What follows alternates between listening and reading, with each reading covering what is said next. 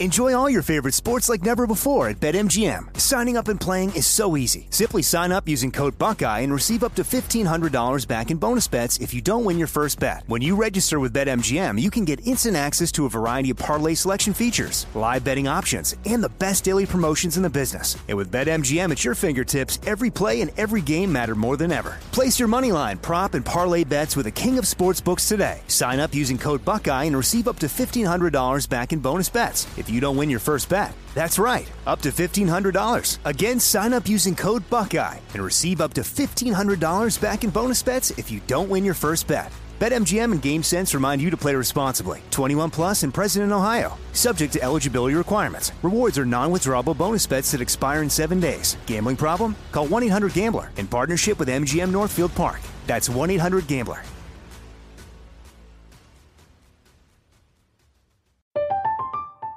I'm Katya Adler, host of The Global Story. Over the last 25 years, I've covered conflicts in the Middle East, political and economic crises in Europe, drug cartels in Mexico. Now I'm covering the stories behind the news all over the world in conversation with those who break it. Join me Monday to Friday to find out what's happening, why, and what it all means. Follow The Global Story from the BBC wherever you listen to podcasts. You know you've got a comeback in you. When you take the next step, you're going to make it count. For your career, for your family, for your life. You can earn a degree you're proud of with Purdue Global. Purdue Global is backed by Purdue University, one of the nation's most respected and innovative public universities. This is your chance. This is your opportunity. This is your comeback. Purdue Global, Purdue's online university for working adults. Start your comeback today at purdueglobal.edu. When you have health insurance, it's easy to forget about your out-of-pocket costs. That can be a lot of money, but are your bills accurate? Well, it's estimated that over 50% of medical bills contain errors. HealthLock can help you. HealthLock technology securely connects with your insurance and flags any overbilling, wrong codes, and fraud. You can even have HealthLock work on your behalf to get money back from select past bills. To date, HealthLock has helped its members save over $130 million. So to save, visit healthlock.com today. That's healthlock.com today.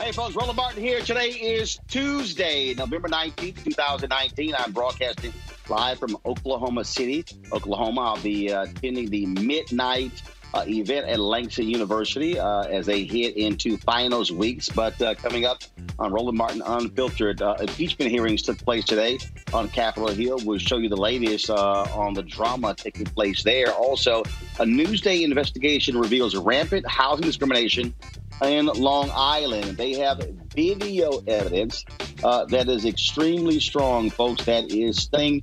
We'll break it down with one of the investigative reporters. Also, Chicago's Black Caucus not happy at all for the lack of African Americans who have marijuana licenses in that city.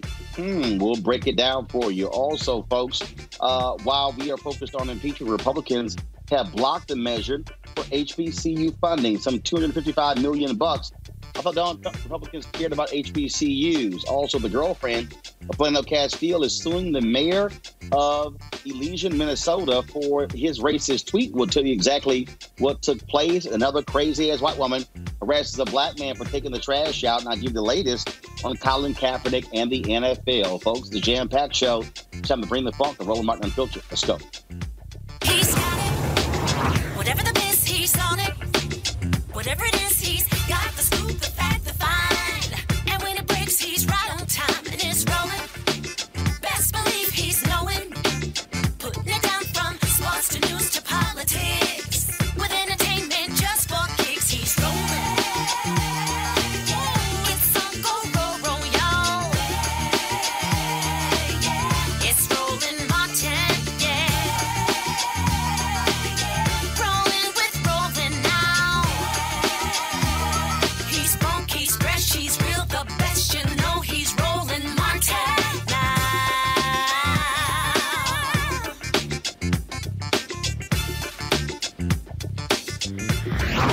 Martin. All right, folks, welcome back to Roland Martin Unfiltered. I am here in Oklahoma City, Oklahoma. Of course, the event tonight was part of the 4 Cares initiative at Langston University, but we want to continue our conversation today, dealing with the blowback from Colin Kaepernick and the NFL. It was about less than an hour ago.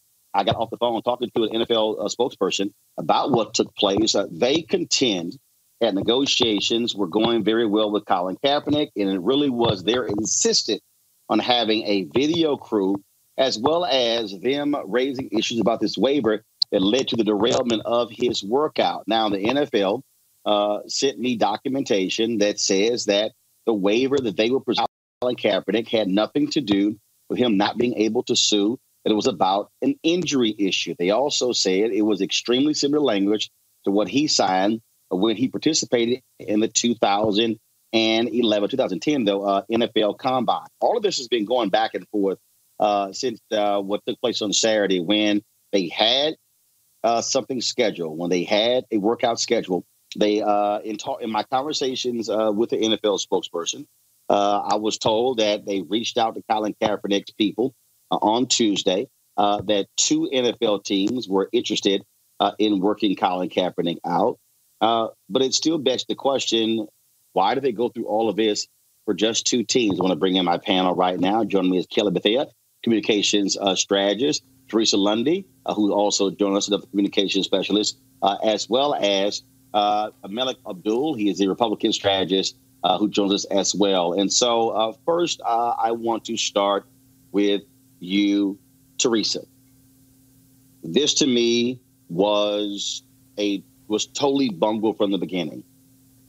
Even though my conversation with the NFL, which was on background, laying out these details, what I still don't understand is why go through this huge hoopla over a workout if just 2 teams were interested.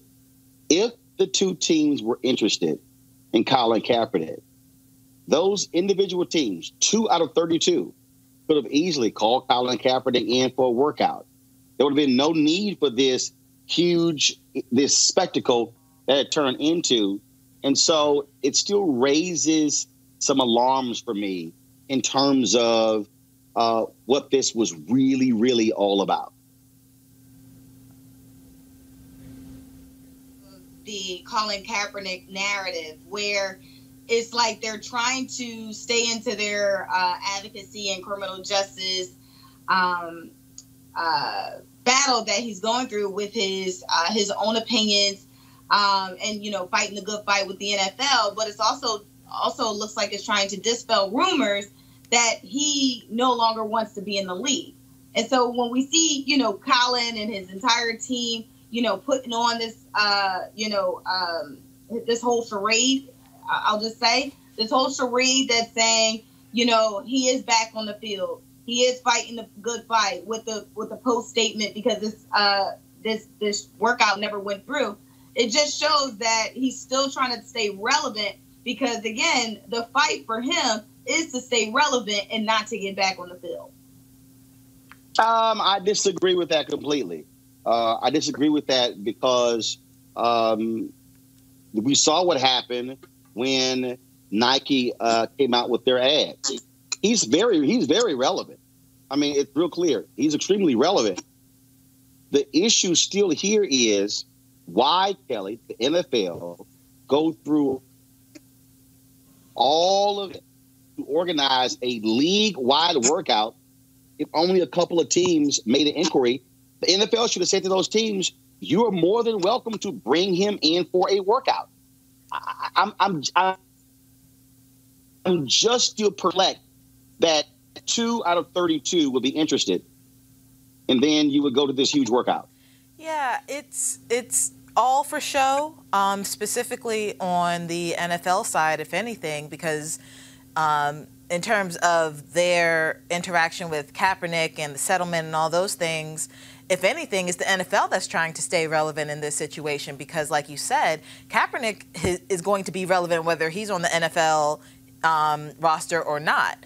If he gets in the NFL, he'll be really relevant in terms of his ability actually staying the course. Like, he has not deviated from his athletic ability at all. If anything, from the stats, it looks like he's gotten better over the past 3 years that he hasn't been on a team.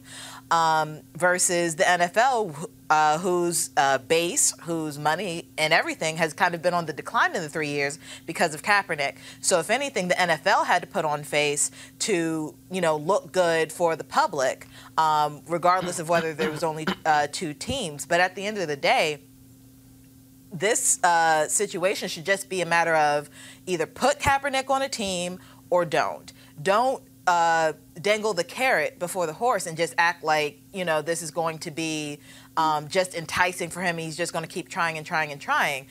There's going to be a point where he's not going to be able to anymore, and that's going to be the NFL's fault because he shouldn't have been kicked off in the first place. So I disagree with the... I'm sorry?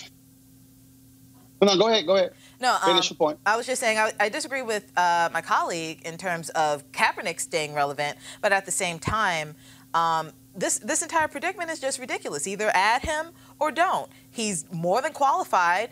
Put him on a team because that's what he wants. This is what it boils down to. It's very simple. Either you possess the talent to play in the NFL or you don't. And if you have massive distrust on both sides, obviously, there was a lawsuit here, but that's what it boils down to. I don't understand why it's this hard. Well, I don't think it's really that simple if we're talking about business. Yes, you may be qualified for the job, but, there are other factors other than just your talent and whether or not you would get the job. Such as? And, well, you could be a rapist and be very talented and not have a job in it. Well, I'm using that as an example of why. There could be any. Roland. Before you go there, 1 second. No. Hold up, Mellick. You use an example of a player who has committed a crime. There are players in the NFL who've committed domestic violence. They're still in the NFL. Yeah, black players. Colin Kaepernick. Hold on. Colin Kaepernick has never been arrested. Nope. Colin Kaepernick has never been in trouble. And so what does it say that the NFL is very easily willing to give somebody a shot who beat a woman as opposed to a guy who took a knee? Well, that's been a consistent conversation in the NFL, in the sports industry in general. In Colin's case, I'd push back on your notion that somehow because he's talented, that means he's not guaranteed a job. And I think that's what a lot of people Well, first of all, no, hold on, Mellick. No one is guaranteed. I'll just wait again. No one is guaranteed a job. But fact are fact. If you are better than 2/3 of the existing quarterbacks of the NFL, that means that you are being purposely denied. So, yes, it's not about talent. and that's the point. Well, no, for the most part, the overwhelming majority of the discussions about Colin haven't been that he's not talented enough to play amongst the rosters of players that they have out now. The question is whether or not he's guaranteed a job. So for months leading up to this Saturday, leading up to this Saturday workout, what we've seen from Colin is him posting on social media, I'm ready, I'm ready, I'm ready. Well, he had the opportunity on Saturday, and you spoke with the NFL yourself. So this isn't second, third-hand information. No, I actually spoke with both sides. Okay, and you spoke? And the issue is that Colin Kaepernick's team said that the waiver was an issue because they felt as if they would not be able to file legal claims later.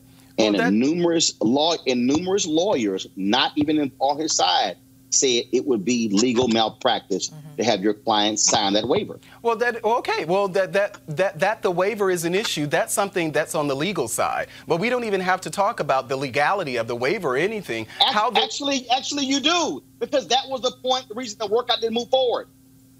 But Roland, that is part of a larger story and what we're talking about with Colin Kaepernick. It's not just. No, it's not. Yes, it is, Roland. The waiver. No, it's not. The waiver was the reason they chose not to move forward with the workout. It's not a larger story. How you started the waiver. The waiver is tied directly to the workout. How you started this segment is talking about why would the NFL go through all of this if it really was about two teams. So to add actually. Okay, I mean, I'll just let you finish my point. I laid out the several different things I was told. No, I'm telling you what I started with. I started with laying out what NFL spokesperson told me that covered a variety of areas, including two teams, including videotaping, including the waiver. Right. So it's not just about the waiver, which is what I just said. It's not just about the waiver. It's a couple of issues here. But you said that it was only two teams. Well, they said, based on what they told you, they started out with two teams, but apparently weren't there 20 or so teams that were actually going to be there? So it's not like they just stuck with the two teams. They actually went even further and invited more teams there who were willing to participate. And on the subject of the the video crew, I don't know. The point still is this here.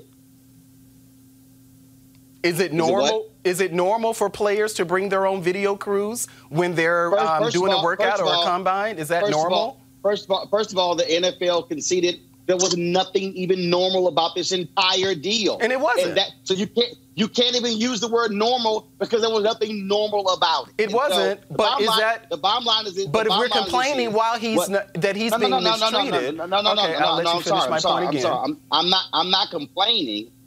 I'm stating what happened, and the bottom line is that this was a PR disaster from the get-go because what they should have done, and even when I talked to them, I did not get a good enough explanation why they didn't go through all of these different negotiations before announcing the workout. So you don't think that Colin erred at all?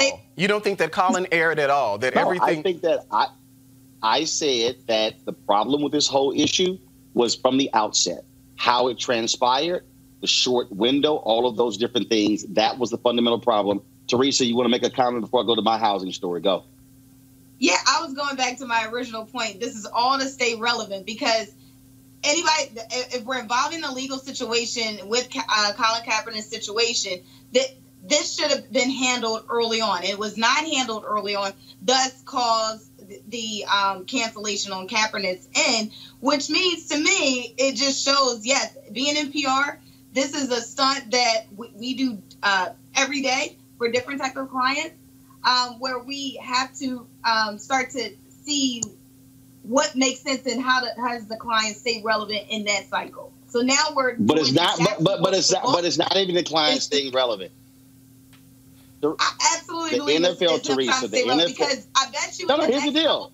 It's about him going out and doing another, training up to the workout. Being woke. He was woke. No. Hold up. First of all, his camp said they may put on their own workout at the NFL meeting in Palm Beach, Florida. Guess what? They can't say they're not going to be there. Let me go to this next story, which is a huge story.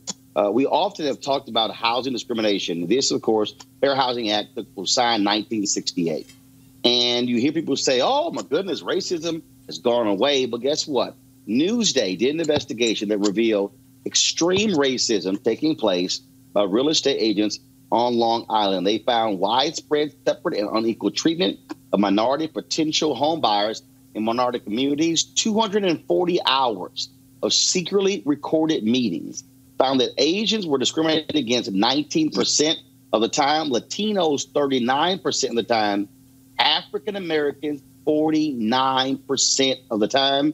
Here is one of the secret meetings. I don't know about that. I have to get used to about that because I've been running like a dog. I know. So I really need that. I won't take out anyone unless you have a pre-qualification letter. So I need to know that you're pre-qualified for a mortgage. Oh, so that means I can't go out to see anything. I won't do it. You can try another person, but I don't have the time to do that. Good. I'm just going to take some notes and introduce you to signature. What is your availability? When can you start looking at houses? I would say not this coming week, but the following week. Okay. So today is, let's set up our first appointment. I will send you listings this afternoon.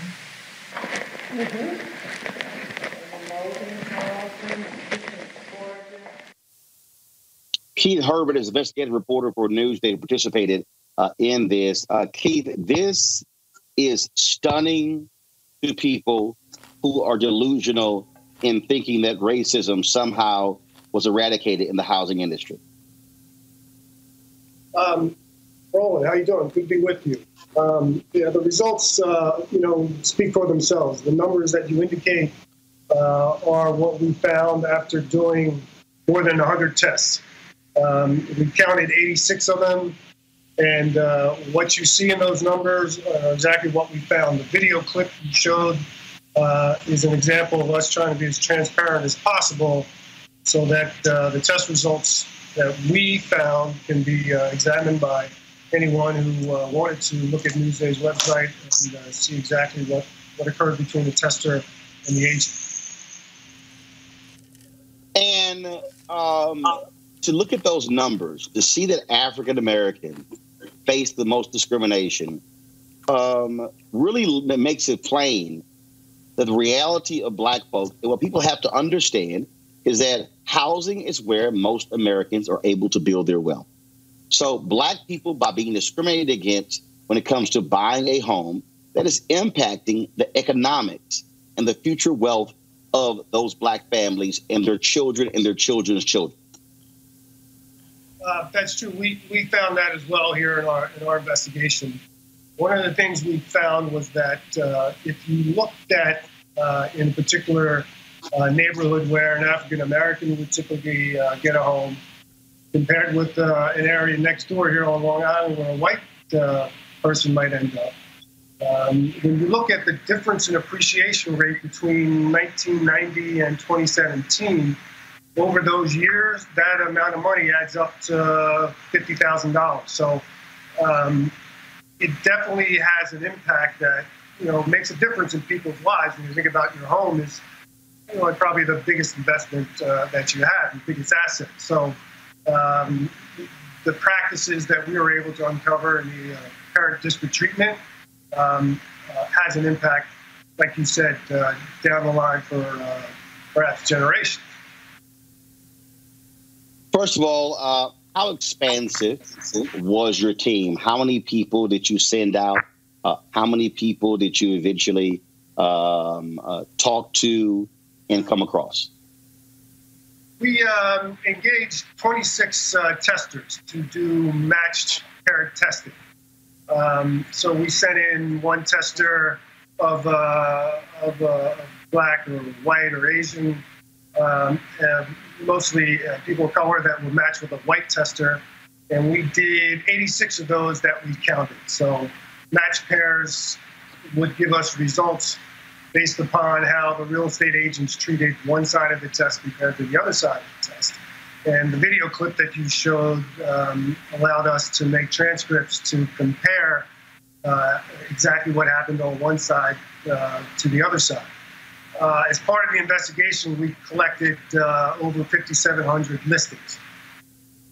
The real estate listings allowed us to get the address of where the homes of the agents, where they suggested that the white tester look at a house and where the minority tester look at a house. And once we plotted those into census tracts, we started to see patterns where the neighborhoods that the minority testers were getting tended to be more diverse than the neighborhood that the white testers were getting. And you gave a good summary of the numbers of the findings there. But indeed, African Americans suffered most of the disparate treatment that we uncovered in this investigation. Were people on your team, were your editors shocked with what they discovered? Were there people who believed that this stuff really did exist? And how did this series, this expose even originate? Was it based upon a complaint? How did it all start off? Well, it started obviously more than 3 years ago when the owner of Newsday, Patrick Dolan, apparently had a conversation or lunch with one of the people who works in the fair housing field here on Long Island, who indicated to him that there apparently is a problem with real estate agents providing fair and equal service to all their customers in the community. And, you know, keep in mind that we're here on Long Island, which is one of the most segregated metropolitan areas in the country. So as far as being shocked, you know, it depends on who you talk to. Members of the staff here at Newsday who happen to be people of color didn't seem to be too shocked by what they saw, which you can imagine, because many of them have stories about either being steered to a particular neighborhood or treated unfairly in their own housing search. This is, of course, again, a stunning expose. We certainly appreciate your work and the work of the Newsday staff. This is also why investigative reporting is important. This is why local newspapers matter. And so I would certainly hope folks there in New York will be very supportive of Newsday and what y'all are doing there. Where can folks see the full report?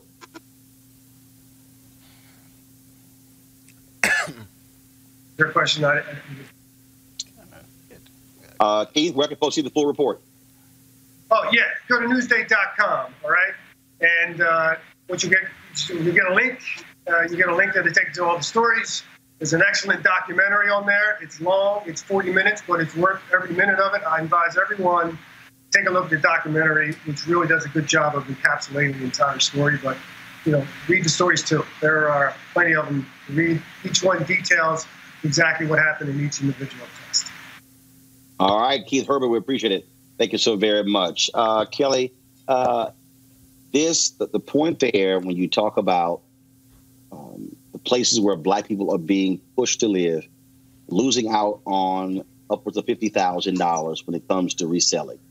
That is how redlining impacted Black people. That's how federal housing policies impacted Black people. And for people who have this silly notion that these things don't exist, it is still existing in 2019, meaning Black folks are being cheated out of being able to create wealth because of the color of their skin. But it's not just housing, right? I mean, almost every aspect of living in America has been radically racialized. Housing is no different. It is unfortunate that this is still going on. I live in D.C., and you kind of see the effects of policies like this every day, especially with the gentrification going on in the Southeast, all four quadrants, really. And just seeing people just lose their homes or not being able to get the homes that they want because of real estate agents like this. It's absolutely disgusting. It's happening all over the country, and you can see the evidence of that by the way who's buying houses, who's losing homes, how wealth is growing in this country or isn't growing in this country. I am very anxious to see the full report. That'll be something I do when I get home tonight. But from what I just heard, it's just really sad because there should be no reason for it. There is no real reason for us to not be where we need to be just in order to live. Malik? This shouldn't surprise anyone, and it's interesting if we think about the crash of 2008, 2009. If we actually think about that, the number we were talking then about the housing crisis. We were talking the foreclosure crisis. We were talking about predatory lending that largely affected Black and brown people. So here we are so many years later still talking about an instance that's kind of closer to home in New York City of all places, not in Mississippi, not in Texas, not in Alabama, Louisiana. We're talking about Long Island in New York. So this really isn't surprising, but I like with Kelly, I actually look forward to seeing the full report. But whatever they can do to remedy the situation, in New York, they need to put pressure on Cuomo. They need to put pressure on, the mayor of Long Island. I don't know exactly who that is, but they need to put pressure on those politicians, and they need activists out there who are engaged on these sort of issues to make sure that we're not continuing to get shorted when it comes to issues like fair housing. Whatever violations, the federal government needs to take over in that. But Teresa, the real pressure needs to be on the Department of Housing and Urban Development, because they are the ones who should be sending in testers. They're the ones who should be eradicated. This is a violation of the Fair Housing Act. That's what this is. The onus should not be on a newspaper do the work of HUD. I agree. And Secretary Ben Carson, is he still over HUD? Mm-hmm. Guess what? You never know, but officially, yes. Yes, he is. He is for now. Good. Okay. So him and the rest of his bureau directors need to really go in there and analyze and take some of that budget, really get into those communities, really contact those elected officials, and let them know that there is a plan and a budget to be put in place if they really want to combat that.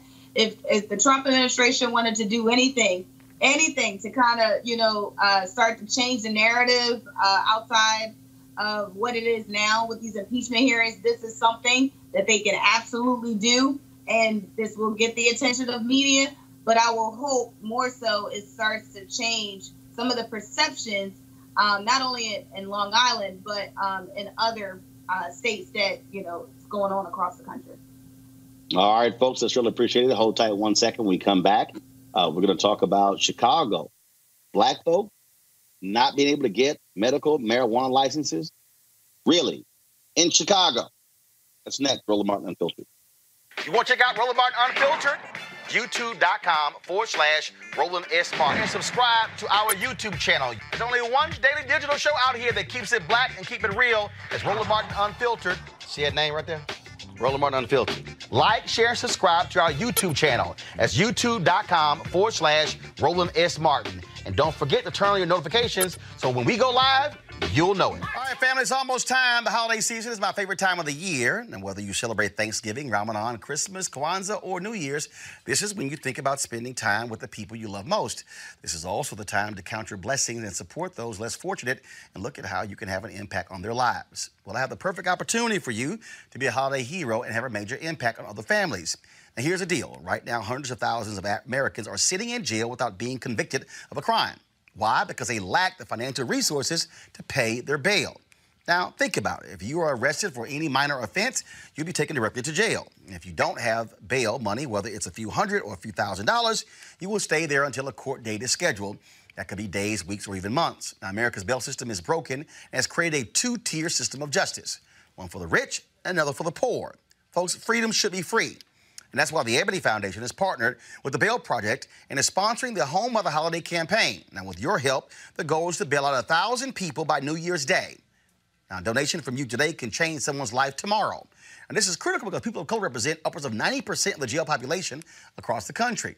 Now, when folks stay in jail, 90% of the people with misdemeanors end up pleading guilty because they want to get out of jail. However, when bail was paid, 50% of the cases were dismissed, and less than 2% received a jail sentence.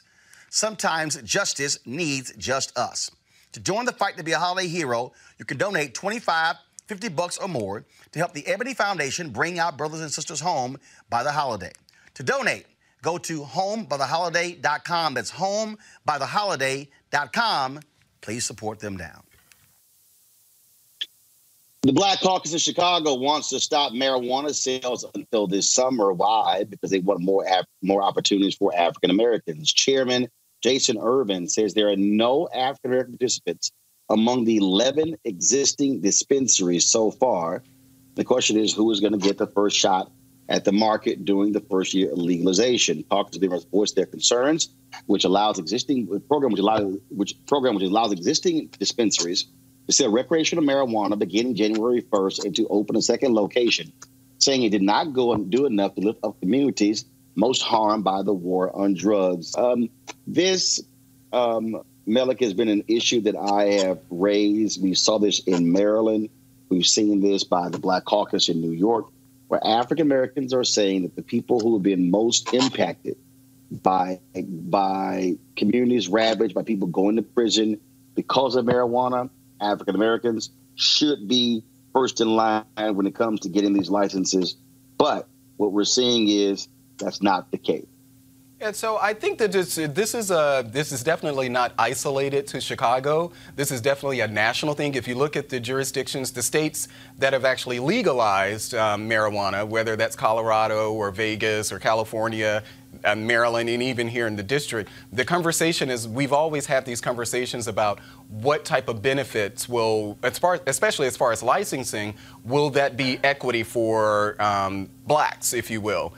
Some places do it a little better than others. I think D.C. probably does it a little better than others because we do have a couple of black-owned dispensaries here in the district. But as far as a nationwide thing, I don't know if I necessarily, even though I support blacks getting licenses and things like that, I don't know if I really understand the argument as far as linking communities that have been impacted by, I guess, marijuana, criminalization of marijuana laws.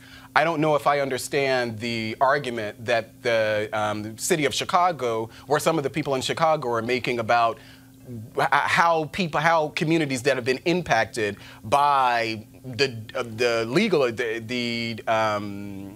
people who've been impacted like ours, people who've been impacted by the marijuana laws. I don't know if I necessarily understand what they mean when they say equity from that point of view. I support dispensaries, but I don't necessarily understand what they mean when they say communities impacted by these marijuana laws. Teresa, is not real hard to understand. African Americans, significant number of people still sitting in prison for selling marijuana, and you have whites in America who are reaping the financial benefit of marijuana now being legal. It ain't that hard.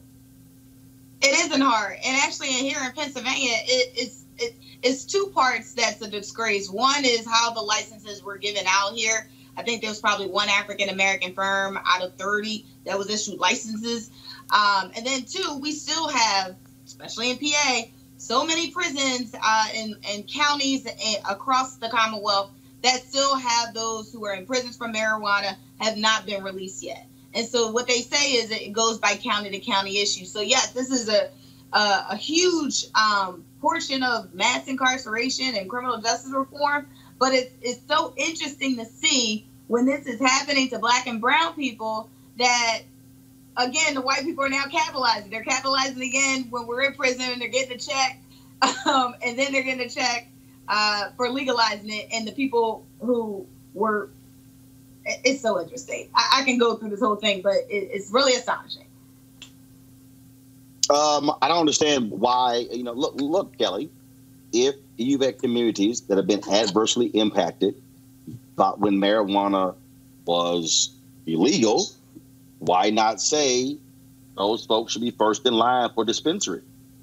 I mean, that should be the solution, right? Not only should that, I think it should be a couple layers to this solution. Not only should the communities impacted by, the war on drugs and criminalization of marijuana, not only should they be first in line for these licenses, but the convictions of those who are imprisoned because of said legislation and laws retroactively should be expunged. So I feel like that would be true justice in that situation, because it makes no sense for you to have this decriminalization of a contraband and the people who are in jail for that same contraband, even though it's no longer illegal, they're still in jail for it. And frankly, they shouldn't have been in jail for that in the first place because of, a slew of other issues. So the fact that Chicago has this problem isn't surprising to me, because it's across the United States for the cities who are in the process of decriminalizing marijuana. But at the same time, a part of the solution to the dispensary licensing as well should be retroactively expunging, and in the process of expunging, rather, the convictions of those in jail for the exact same action that people are profiting off of. Yeah, I think Kelly raises a good point, but I think we're also conflating what's happening around the country, and it's really happening. The decriminalization of marijuana, that's one thing. But if we're talking about licensing for dispensaries, that's a totally different thing. And I'm more so of a proponent of, let's make sure that people, black people actually get these licenses, rather than black people who live whether people who live in Southeast D.C. or the south side of Chicago have access to these licenses.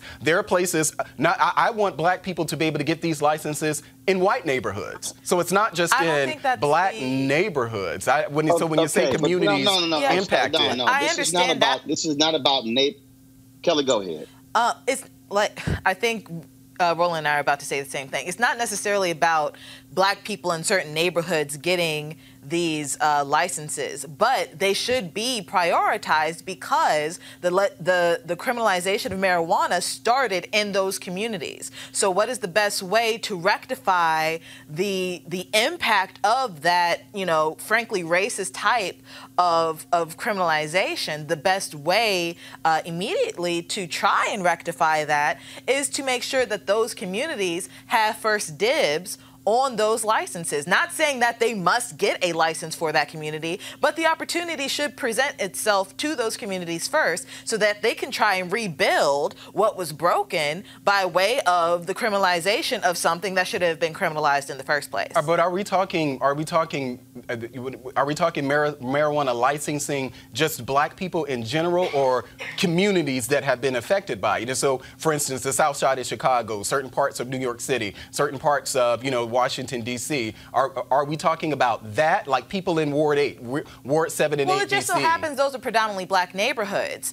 Right. I don't think that you can just say, hey, you black person, only you can have priority over this license. I mean, I'm pretty sure there are laws on the books to say that segregation and, racial discrimination in that regard is wrong. But the principle still stands that like you said, Ward 8, South Side of Chicago, Baltimore, what have you. These are predominantly black areas in major metropolitan areas. So if you say, hey, this area gets first dibs, what's going to happen? Likely, very likely, that black people are going to get those first. And that is what the opponents of said solution are afraid of. Body washes. Do you not, Melanie, do you not see what the issue is? Well, again, that's why I said I think we're conflating, or maybe I'm just totally misunderstanding. No, because I support. I think you're totally missing it. I think what we're saying is that if you have, look, it's not hard. This is not hard at all, and that is, what group of people has been most impacted by marijuana law? Black people. Mm-hmm. What we're saying is that now that marijuana is becoming legal in these states, worldwide, it's a $340 billion industry. Mm-hmm. Who should be first in line to benefit economically from the legalization of marijuana when the people who were first in line for the war on drugs, communities that were ravaged and attacked, black people. Okay, now, if that's the argument, then no, I don't agree with that. Overall, I agree with setting aside whatever type of point system or something to benefit minority, black and brown communities. I absolutely support that, and as I said, there are cities around the country that have been focusing on that, particularly Washington, D.C., and I think that's why in Ward 8, in the ward that I live, I think that's why we have a black-owned dispensary in Ward 8 now. So I totally support the notion of Ward 8, but this notion that somehow communities, because black people have been impacted most, then that's why we should get, first dibs on licensing. I kind of push back on that. I don't see that as the reason why we should, because our communities have been impacted. I'm talking about an equity argument. We should be at the table, period. Whether we were impacted or not, this is a business. Yes, but the equity argument is that of anybody who was most impacted by marijuana laws has been black people. Yeah, but I don't agree with the impacted Teresa, argument. you get this, right? I absolutely get it. And Melly, it's a bit interesting to hear that point of view. I'm totally agreeing with you that, we should all be at the table. But again, since we were the ones that still, elected officials, Republican elected officials, white ones at that, are still getting their piece of the pie first, and probably in their district, because I said probably because I don't know if it's actually true, but they probably have individuals and constituents in their district who are probably still in prison right now because of a marijuana charge. Right. So for me, that person comes out of prison after serving a time for a marijuana charge, you would think an apology happens and also a lead to the front of the line to now get some equity back on that if their plan is developed properly. Now that part I don't agree with, because people were locked up, then those people who were locked up or who were affected by marijuana laws should get first. Locked up for the charge. Yeah, but even about the charge. Right, but being locked up for a charge, that should not give you first dibs on marijuana licensing, because at the time that you were incarcerated, marijuana was illegal. Depending on where you were, marijuana was actually illegal. But that's the whole basis of our point. And the point is, because you stole lives and stole years of my life, so it could be from 5 to 10 when it was illegal. Now that there has been an epiphany that it is legal, there should be some sort of conversation, compensation, really, and some more equitable reasoning. That's the only way you fix the solution, and that's the only way you come back to the table saying, okay, you know what? We're sorry. Here's the compensation. Now go ahead and grow since we stole your years. Well, now I don't necessarily. Hold on. You know what? Let me just go to the next story, because this gives me a damn headache, because I don't understand why this is so damn hard. But I'm going to need Melly to explain why in the hell Senate Republicans can't pass a simple damn bill to give $255 million to HBCUs and other institutions. Now, of course, it was passed by the Democratic controlled House. House presidents say the funding is vital to fuel the pipeline of minority graduates flowing into STEM professions. But days before the funding expired, Tennessee Senator Lamar Alexander, Republican, the chairman of the Senate Education Committee, he decided to block it. Education Department, they said the money for the current appropriation will carry over into the next year, but there's uncertainty surrounding it. How hard is this, Melly? It's not like Republicans in the Senate are doing a hell of a whole lot. They're not taking up any of the damn bills Democrats have passed. And so how hard is it to pass a damn bill to fund $255 million for HBCUs and other schools? What I've been reading. What the hell is your party doing? What I've been reading about for the past several weeks since this story first broke is, from what I understand, is that the Republicans actually want to pass a permanent funding mechanism for HBCUs. What Democrats want to do, they want to pay, I think it's a stopgap measure or something, for a 2 years. So it's like a 2-year extension of, well, I can't think of what the act is now, but they want to pass. So we have Republicans want a permanent solution. Democrats want a 2-year extension from where we are now. Actually, let me give you the facts here. The Democratic House has already passed the bill. Right. If the Republican, House has. Yes. Oh, say this is not hard. Republicans could actually approve the House bill and still introduce another bill to make it permanent. Well, you can do two things at one time. Well, sure, but if we're going to be fully transparent and informative here, what we have to also acknowledge is that the Republicans actually said, well, hey, we want a permanent funding mechanism for HBCUs. What they've also said is that as part of that funding mechanism, it's tied to reforms in the Higher Education Act. What Democrats are concerned about, they're saying that, well, if we pass this now, if we go, because what the Republicans have, even what Senator Alexander introduced, he actually added to that program where he's talking about, the federal student aid, making the financial aid form more user-friendly, if you will. So they've talked about reforms as part of the Higher Education Act that are actually bipartisan issues. Republicans are saying, hey, we want a permanent funding mechanism for that. And as part of that funding mechanism, we want to add to that reforms in the Higher Education Act. They're not saying that they don't want any funding or anything like that. The Democrats are saying, well, no, we want a 2-year extension from where we are now, and let's come back and deal with those reforms in the Higher Education Act. But it's not as if Republicans are saying Actually, Kelly, what's going on here is you have one bill that's been passed by Democrats. Republicans want to deal with several other issues. What Democrats are saying is this $255 million, which $85 million of that will go to HBCUs. Democrats are saying, yo, deal with that as a separate issue. That's what I just versus said. No. Follow me. Let me say it again. There's a difference between saying, let's do this huge comprehensive deal, which we know has many tentacles, has many different pieces to it. What I'm saying is, has a simple, clean bill. That's all they got to do, Kelly. This ain't hard.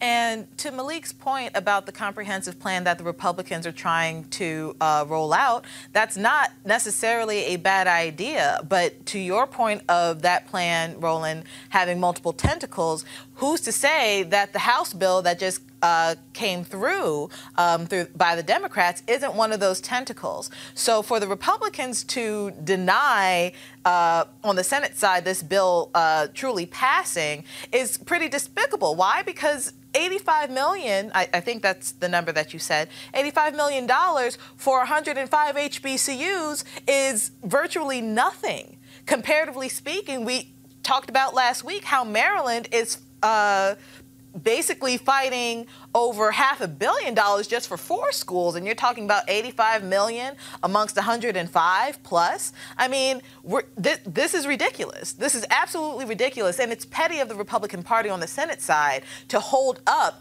that little bit of money for an entity, an entity within higher education to use. It's just not fair. Teresa. Again, the Future Act is what it is called. And what you have here, this was a statement from Michael Lomax of the UNCF. He said that it is a no-brainer for lawmakers to immediately pass this bill.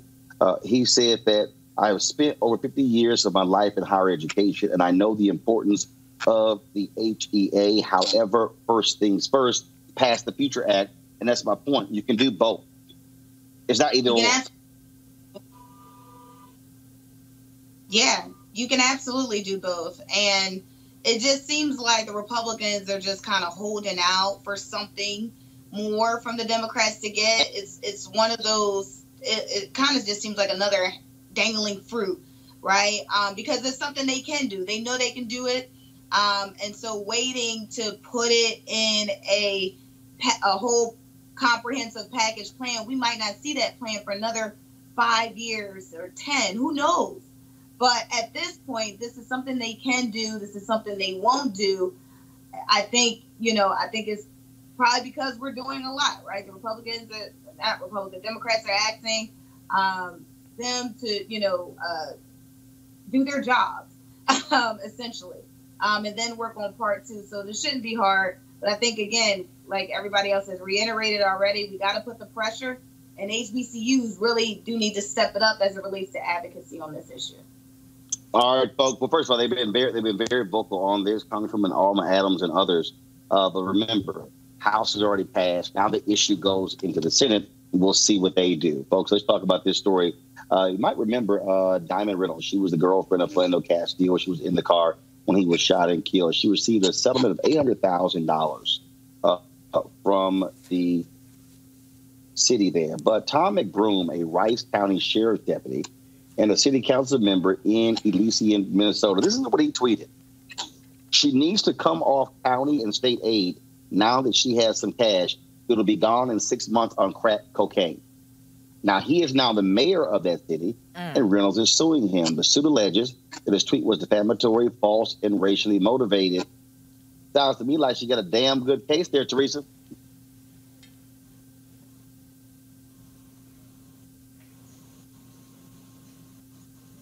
Teresa?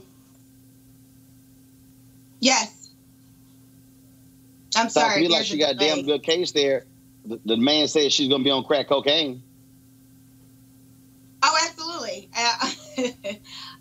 So I listen. I hope she finds the right attorney to actually get that across.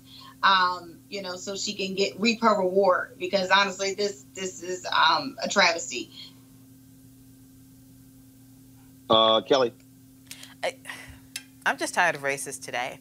Every day, really, but this just kind of takes the cake. Considering that she unfortunately had earned that money by way of that man's actions and the county's actions, killing her fiance. I believe it was her fiance or husband. Philando Castile was. Yep, I mean, fiance.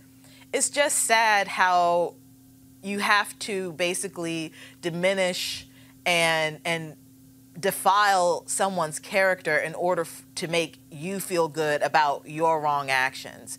And that's really all I have to say about that. It's disgusting. Malik, Kelly said that she is just so tired of racism. You know what that means? No. What does it mean? Obviously, you don't watch this show enough. Folks, roll it. No charcoal grills are allowed. I'm white. I got you, Pearl. Illegally selling water without a permit On my property. Whoa! Hey! Give us your ass! You don't live here. I'm uncomfortable.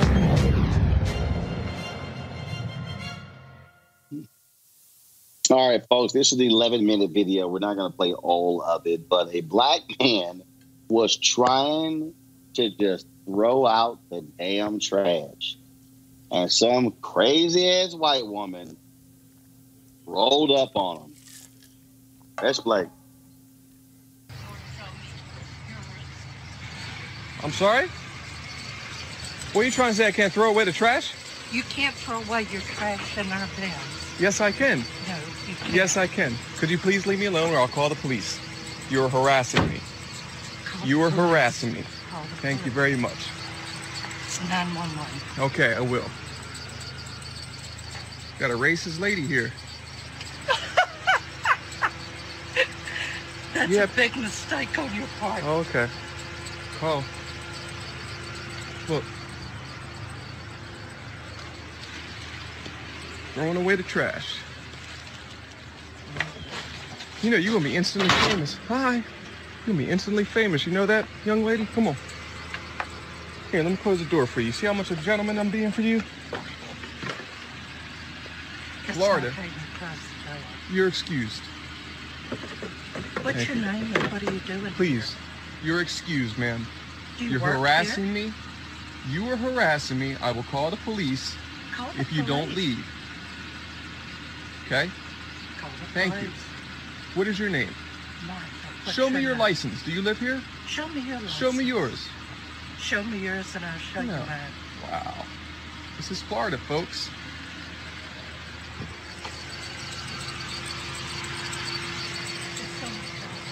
Yeah. Here we go, Martha. We have to pay Vero extra Beach. for people to come clean Okay, out. and we pay extra too. All right. Why do you think I live here? Because of the way I look? Because Why? Until 2 weeks ago, I was president of the Homeowners Association. And to my knowledge, I know everybody who lives here. Okay. That's the only So thing. why did you assume that I don't live here because you don't know me? Because there's only 42 buildings. Only 42 buildings. You knew every single person in 42 buildings? Where do you live? Huh? Do you know every single person in 42 buildings, ma'am? Thank you very much. I rest my case. Do me a favor. Enjoy the rest of your day. Stop with the fake laugh and just go. All right? It's not a fake laugh. I think it's Enjoy your day. funny. I mean, we have this happen all. Kelly, this is an 11-minute video. It's not until a white female neighbor comes out and goes, "What are you doing?" The guy lives around here, that the woman backs the hell off. This guy, first of all, if I was him, I would call the cops on her ignorant ass in the first 2 minutes. But this is literally the harassment that black people have to deal with just for being black and just for throwing the trash out. How much of a life does this woman not have to mind the business of someone else doing something as simple as taking out the trash? Like, and she tried to prove her point or, you know, justify her questioning by saying that she used to be president or whatever, the home association, and it's like 42 or so buildings or homes in that area. But one, she said former, which means that you don't need to know this information anymore. You don't have the right to ask this person anything about your neighborhood anymore because it's none of your business anymore. And then secondly, you're telling me that you know the owners and residents within 42 establishments in this neighborhood. I find that extremely hard to believe, especially considering that she really couldn't even give us a reason as to why she was asking him about his business in the first place. So she just needs to go on somewhere, you know, back to her home, one of 42, and just mind her business. It costs absolutely nothing to mind your own business. It is free. One of the few things in this world that is absolutely free. Just do it. Leave people alone. It'll help Teresa, you out. It was trash. It was trash. And she literally was blocking him. She was blocking him from driving away. It's a disgrace.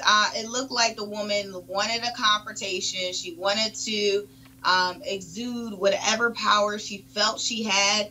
I actually found it a bit shocking for her. I think she said she left the homeowners association as she was president at that 2 months ago. I can only imagine the decision she was making as president, because she pretty much knows all 42 residents that are in there. And what it sounded like to me, she was basically saying there was nobody black on the roster, right, until she left.